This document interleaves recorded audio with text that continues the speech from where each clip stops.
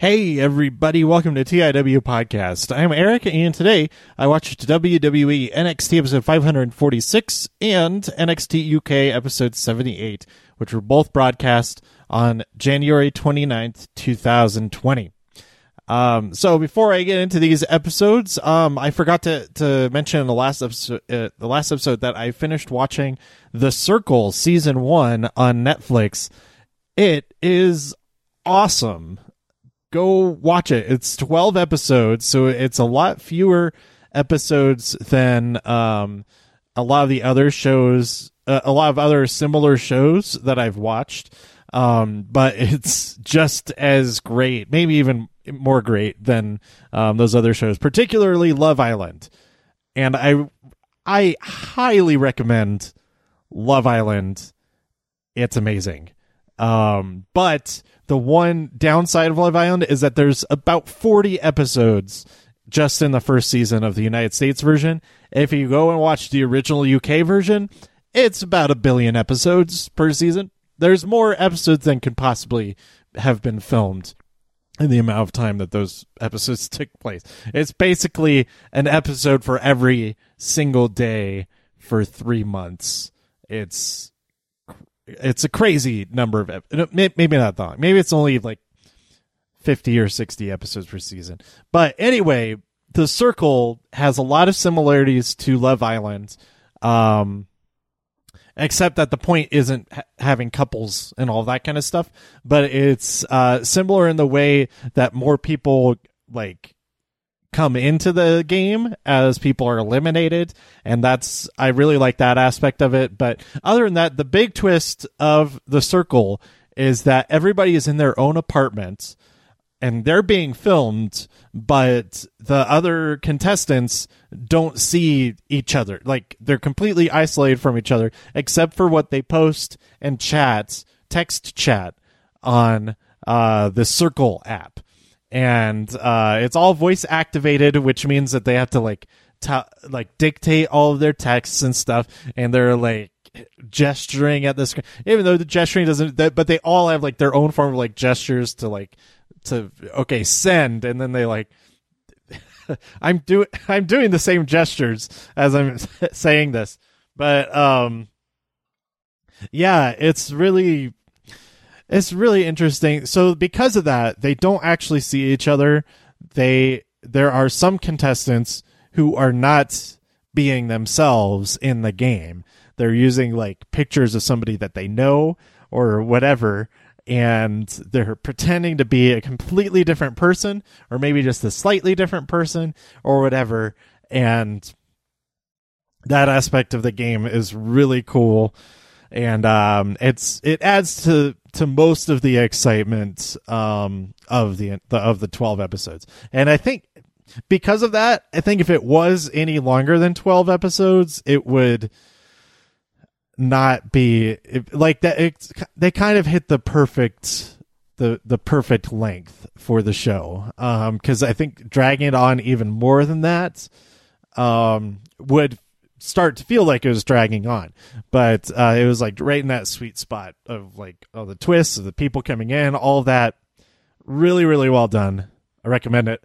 The Circle. It's on Netflix. The Circle. It's on Netflix. That's the commercial for it. Yeah, that's all. That's really all. I started talking about I started watching because I decided I'm going to end my Apple TV subscription when it expires like next week. But I wanted to try some other shows because I had only watched the morning show so far. I was like, I've been subscribing for like 3-4 months. And basically that's the only show that I've watched. I should get a little bit more out of it before this month ends. But I can't even remember the name of the show now. It's the one with Octavia Spencer and Aaron Paul and Truth Be Told. And I mean, it's all right. I actually haven't been watching. I've mostly been listening to it. So well into the second episode, I was like, the first time I looked at the screen when a particular character was on there, and I was like, oh, cool, she's in this. And this character, I've been hearing her talk for like, okay, so this is not like a good recommendation for, this could be an awesome show that you definitely should watch. I don't know, because I've mostly only been listening to it. But the couple of times that I've like looked up at the screen or whatever has been pretty interesting. What's her name? Lizzie Kaplan. She's great. Octavia and Aaron Paul, they're also great. And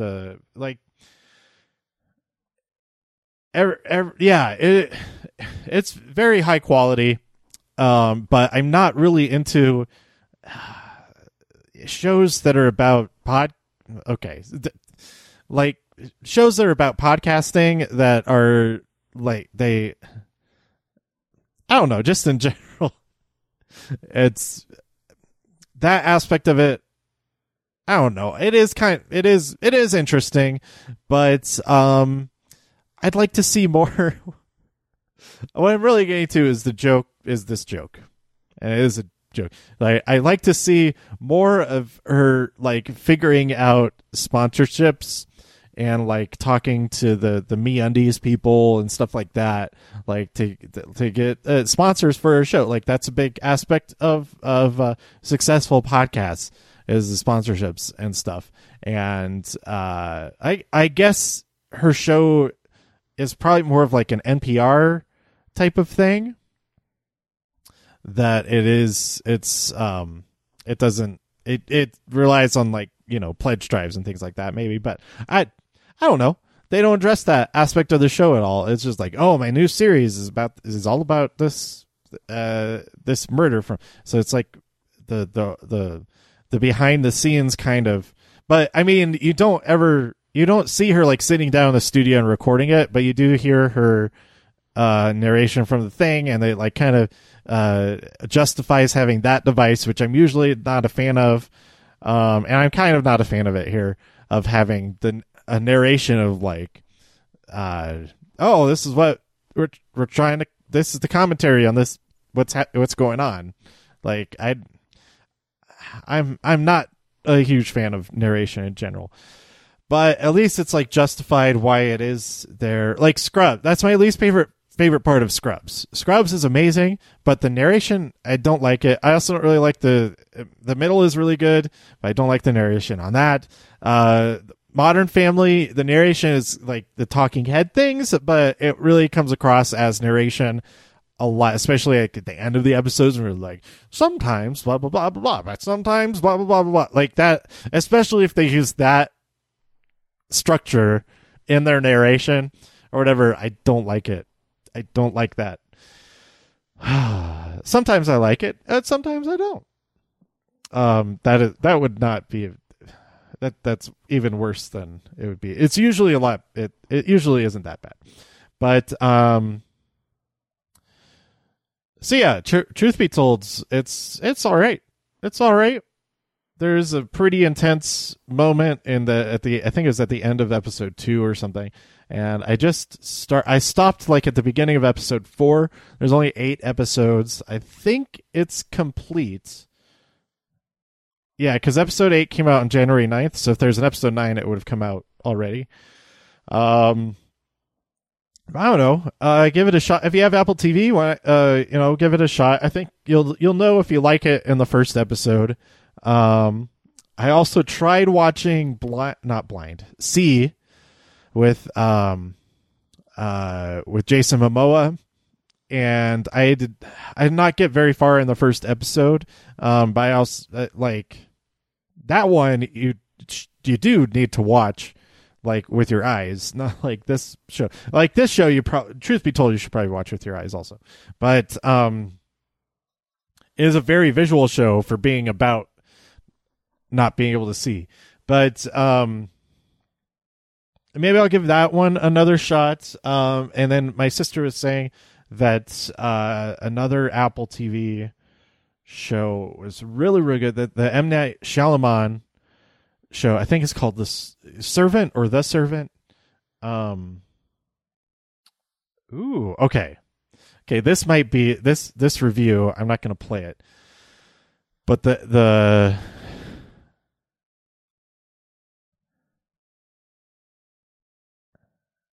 okay. So the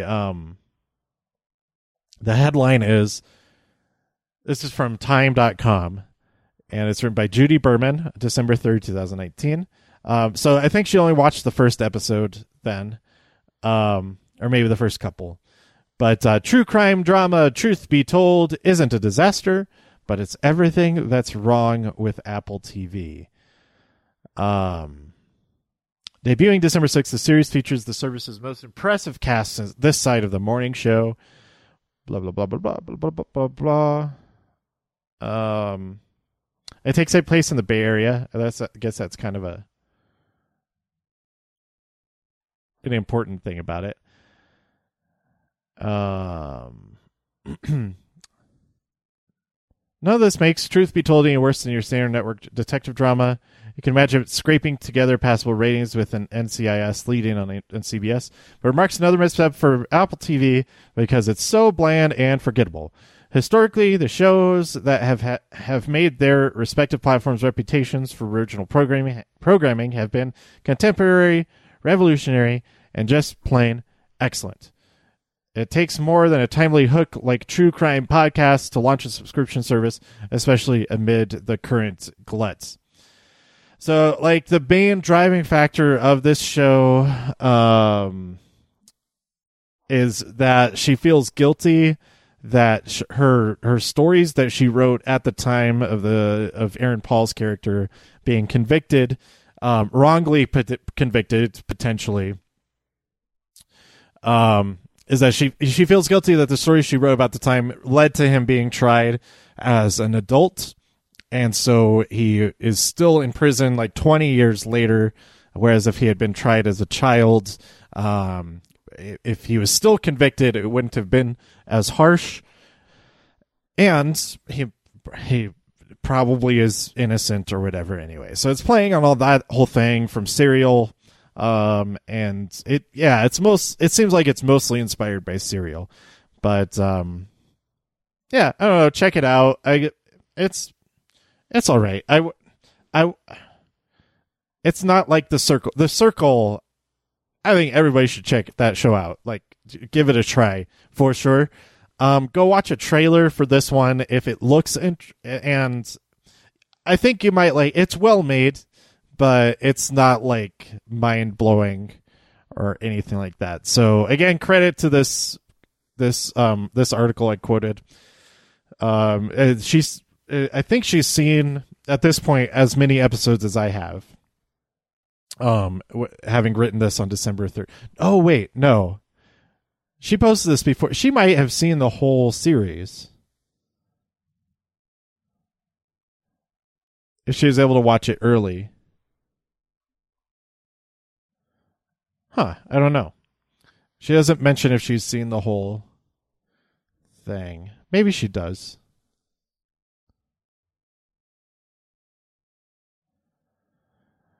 Oh, Sarah Koenig is a consultant on the show. I don't know. Okay, I don't like that pop-up. Get the hell out of there. Okay, now that I'm also this episode I'm also kind of trying to use because there's only I'm right at the end of the month and I still have like 80 megabytes to use for episodes. So I thought I'd make this one a little bit longer. And right after this, I'm going to, or like tomorrow morning after I've read some comics, I'm going to do a little bit longer of a comic book episode. So stay tuned for all of that after we talk about, all right, NXT and NXT UK. I'm just going to go through most of the matches. I didn't take, I just wrote down who was in it and who lost. Okay, for a while here, I've been using this graph paper notebook, which is awesome. And like my first like week of using it, I was like writing really neatly. It was helping a lot, even more so than writing in a regular notebook with like a regular ruled notebook. And the last like week has devolved that I am still writing straight along the grid, which is a good thing. It's an improvement. Like I kind of like end up kind of like slanted maybe, or not really have good spacing or stuff. But the actual legibility isn't very good. But anyway, I need to try harder on that because I don't know, even though I end up throwing away the pages eventually, like these first few weeks of it, like writing really nicely on there. And it's good to have good handwriting when you try. Anyway, we open up with Finn Balor versus Trent Seven because Trent Seven was having an interview after Worlds Collide last weekend, and Finn attacked him in the parking lot. So that led to this match here. Finn Balor won via the 1916, and it was pretty great. Then we had Shotzi Blackheart entering the arena in a tank, which is great. I know I've seen like clips of that before when she's used the tank in the past, but seeing it now in NXT, it's fantastic. I love it. Shotzi, like my affinity for Shotzi increases every single time she makes an appearance on NXT. I love it. It was great. So she came out in the tank and fought Deonna Purrazzo, and Shotzi won via her signature senton. And yeah, that was great. It was great. Then we had Keith Lee come out celebrating his the new reign as North American champion. And two people want a piece of Keith Lee, and they want that championship: Damian Priest and Dominic Dijakovic. And Keith is like, "Oh, well, I'm going to get out of here. You guys can settle this yourselves." So we get Dijakovic versus Priest. Dijakovic wins, and so I assume that this will be Keith Lee's challenger at TakeOver Portland. I'm not sure if they made it official, officially official or not, but I think that's the big implication there. Let's see. We go backstage, and we see that the Undisputed Era have all been murdered by Ciampa. He was just interviewed moments before, saying that he's going to make sure that he is the challenger for the championship. He sets up a table in the ring and spray paints a big yellow X on it, and has some words for Adam Cole. He challenges him to come out, and Adam Cole does come out. He comes out with William Regal, and they're like, "Calm down. I already signed the contract." Or William Regal says, "He already signed the contract. We were going to be here and be like civil about it, offer you this match and everything. You didn't have to do all of this." And Adam Cole is pissed. He's like, "Give me that." And he storms up to the ring, and then he ends up getting put through the table. Ciampa, something happened that his head started bleeding, but he signs the contract because it's already signed by Adam Cole, and then the blood on his face, he wipes some of it off and then wipes it all over the contract. This was so much cooler than the Fiend doing similar last Friday. This is so much cooler, but not that it's not really a competition. This felt like. Also, I didn't know it was going to happen. Last week, I had heard that it had happened, so it was kind of underwhelming when I actually watched it. But anyway, that was pretty awesome. Then we had Tegan Nox versus Dakota Kai. So to be fair, Dakota did try to use that knee brace as a weapon earlier in the match, but the supposed good guys, Candice LeRae comes out to help Tegan Nox. There's that's cheating in the first place, because it's not like somebody is helping Dakota Kai cheat. I mean, she stops Dakota from using the leg brace to attack Tegan, so I guess it was kind of helping in a good way, but Candice LeRae was distracting the referee when Tegan Nox used that very same leg brace to hit Dakota Kai. That is cheating. They're the bad guys.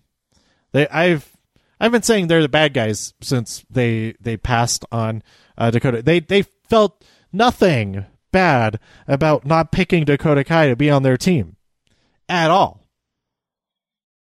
In fact, they seemed quite happy about it. This entire time, it's Dakota Kai has done nothing wrong. She was wronged in the first place, and she continues to be wronged with cheating by supposed good guys. It's a damn shame. So Tegan won that match, and then we had Chelsea Green versus Kayden Carter. Chelsea Green, of course, appearing with Robert Stone, but Kayden Carter gets the win, and Chelsea is very upset. And I'm also kind of this is a cool thing with Robert Stone and Chelsea Green. Maybe the point is that they're not. I don't know what the point. If she's not going to win, then I don't understand.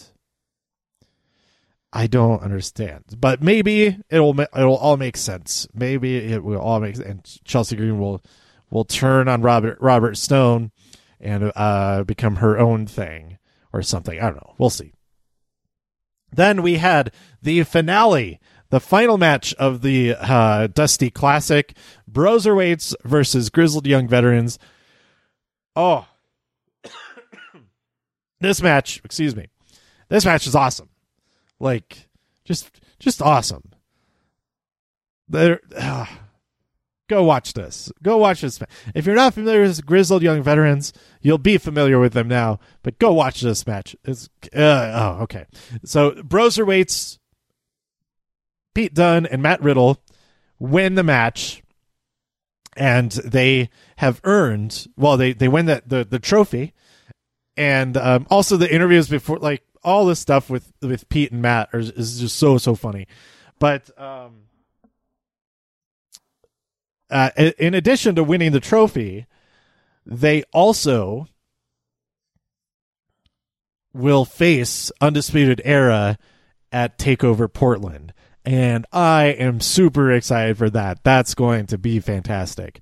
So yeah, I'm really pleased with this episode. There were rumors that somebody was going to show up this week, but I kind of feel like that doesn't really make sense to do until after TakeOver Portland, when the current challengers are done or are the new champions. So I think we should probably be keeping an eye out for that to happen the week after TakeOver Portland. Because what I'm talking about, Charlotte Flair. There's rumors that she was going to challenge Rhea Ripley, but it would be the same sort of situation as with Bianca Belair earning a championship opportunity before the already accepted match between Rhea and Toni Storm. And that itself and that challenge also took place before Toni Storm challenged the triple threats to Kaylee Ray and Piper Niven and Toni Storm.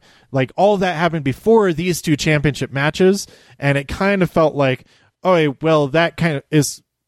It could work if she becomes champion or Rhea loses the championship, whatever. But it was kind of a spoiler that it wouldn't. That Toni wouldn't win. But at the very least, that Rhea would what am I saying? That Rhea would win with Bianca going to challenge. That Rhea would win. They did counteract that a little bit with having them all involved with each other the week before last week on Worlds Collide, or before Worlds Collide. But I still felt like, because they're building up to all three shows at the same time, that it kind of having stuff pretty much set for the last of the three shows meant that certain things were bound to happen, or very likely to happen at the first two shows. But so with Charlotte, if Charlotte came and challenged Rhea Ripley already before TakeOver Portland, they'd be like, okay, well, Rhea's going to win. But now it seems more likely if she comes and challenges, if she comes after whoever wins the match, which I'm pretty sure will be Rhea, but it could be Bianca, then it's more impactful, because okay, it's almost certain that this will be. There's no championship match set between now and then. This is the championship match. But then again, same sort of thinking, like any match that happens on the weekly show, any championship match that happens on the weekly show is kind of spoiled by that. If you're like, okay, it's going to be Charlotte versus Rhea at WrestleMania. Like, so anytime that Rhea gets challenged before then, it's pretty much assumed that she's going to win. But I think it's pretty much just if she had a challenge or not, I think it's pretty much assumed that Rhea's going to keep on winning until TakeOver Tampa. I think having her win it on the weekly show was a shock, unexpected because of that. I don't think they would also have the next championship change happen on the weekly show. Then again, they did that with the North American Championship. It's the last 2 times it's changed hands, it's been on TV. But also, Worlds Collide didn't have the championships on the line, like any of the men's championships on the line. And then Survivor Series didn't have any championships at all on the line except for the Cruiserweight Championship. Okay, so let's talk now about NXT UK. Episode 78. This is on January 30th, the next day. So this episode and the next few episodes were all filmed before Worlds Collide, but they... so that's kind of interesting knowing that, watching it. Nobody who was on Worlds Collide also had... Oh, no, that's not true. Imperium, they're the only people that had matches on this episode who also had a match on Worlds Collide, so that was kind of interesting. But anyway, we opened up with the return of Oni Lorcan. Oni and Danny faced off against The Hunt, Primate, and Wild Boar, and Danny Burch got the win. And in an interview a little bit later on, he basically said, "We're coming after the tag team champions, and we're gonna get them. We're gonna get them." He didn't use those words, but that was the general gist I got from that. We had Eddie Dennis come out, cut a promo, and Trent Seven comes out and also, cuts a promo on him. That's pretty interesting. That to see this feud continuing, but they had a replay. I forgot how brutal this moment was. They had like the Razor's Edge or the Crucifix Powerbomb, whatever you call that move. He had Trent Seven up in it, and then he decided, instead of just doing it in the ring, he this was at TakeOver Blackpool too. He did to outside of the ring. It threw him into a guy that was just standing out there. So brutal, so crazy. That I don't know why that didn't stick in my memory from actually watching Blackpool. I think we were playing some games and stuff, so I think we might have missed that moment when it happened. Because I'm certain if I was paying attention, that I would have just gotten nuts. But anyway, we had a video package of I forget how to pronounce her name. I think it's Aoife Valkyrie. It was a pretty cool video package, and then it's like looking her up because I was not familiar with her at all, or maybe I was, and with the new name, I had no idea who I didn't know. Anyway, I'm not familiar with her. And then one of the first results when I searched was talking about how they had to refilm her debut match for this. So we'll see how that turns out. But from the video package, she seems pretty cool. So hopefully, that's not a big obstacle going forward. That it's just like, just one of those things that happens with a taped show or whatnot. But we'll see. It looked like she'll either be next week or the week after is when she'll be on there. Also next week we'll have Rhea Ripley and Bianca Belair going back to regular NXT. They'll be face to face in the ring, leading up to their match in Portland. Okay, then we had Tyson T-Bone versus Ridge Holland. I have not seen Ridge Holland before, apparently he's been on a winning streak, and that winning streak continued with this match. I don't remember anything in particular from this episode. I forget what I was doing. I was doing something. I was like working on something. I don't know. But hey, it's not a very long match, so you may as well watch it. On the way to a fantastic main event. Flash Morgan Webster and Mark Andrews are so great. And then you add Dave Mastiff in there, this crazy trio. They go up against Imperium, sans Walter, but he does come out at one point and is a bit of a distraction, and it's because of that I think it was Mark Andrews who is up on the turnbuckle, or he was up on the ropes about to do something jumping off of the top rope when Fabian and Marcel got the upper hand. Marcel throws Mark Andrews over to Fabian, who, like, oh my God, like the strength of both of these guys, of Mark Andrews and Fabian, for him to catch him like he did, and then like it was straight, like that's straight up acrobatic strength. That's Cirque du Soleil acrobatic, like lifting, throwing other people, like that type of strength. So awesome. And I'm still not sure if this move has a name. I didn't notice if they called it anything in particular. So I don't know if it has a name, but it's my favorite tag team move. That, because they also have the European bomb, which is the European uppercut into the power bomb thing that has that name. I still don't know what this move's name is. It's so good. It's like it's a spine bust. I think it's a spine buster. Brain buster. I think it's a brain buster. I don't know what it is, but it's so good. It's so good. I love that finisher so much. These guys are great. So Imperium won. Oh, I should have been ready to play.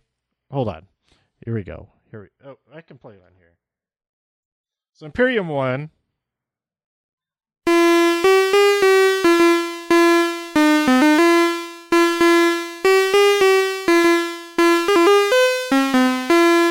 Close enough. And that's how we end the episode. I'm pretty happy with that. Oh, another note. I totally skipped this. Okay, so NXT for the first time ended at 8 o'clock or 9 o'clock or whenever the 2 hours ends in your time zone. It did not have an overrun, and that was because it had the new season of Ms. and Mrs. afterwards. It was a full hour of Ms. and Mrs., both great episodes. I really enjoyed it. We had a birthday, Monroe Sky's first birthday, which took place during WrestleMania weekend last year. That was really fun. And then we had The Miz and Dolph Ziggler and The Miz's friend Ryan. They had a big game day. Watching the Cleveland Browns play football. I think that's the team, right? That's their football. Whatever Cleveland team. He had a fridge that has the chains that come undone if they win, which is like such a weird thing, but it is a thing.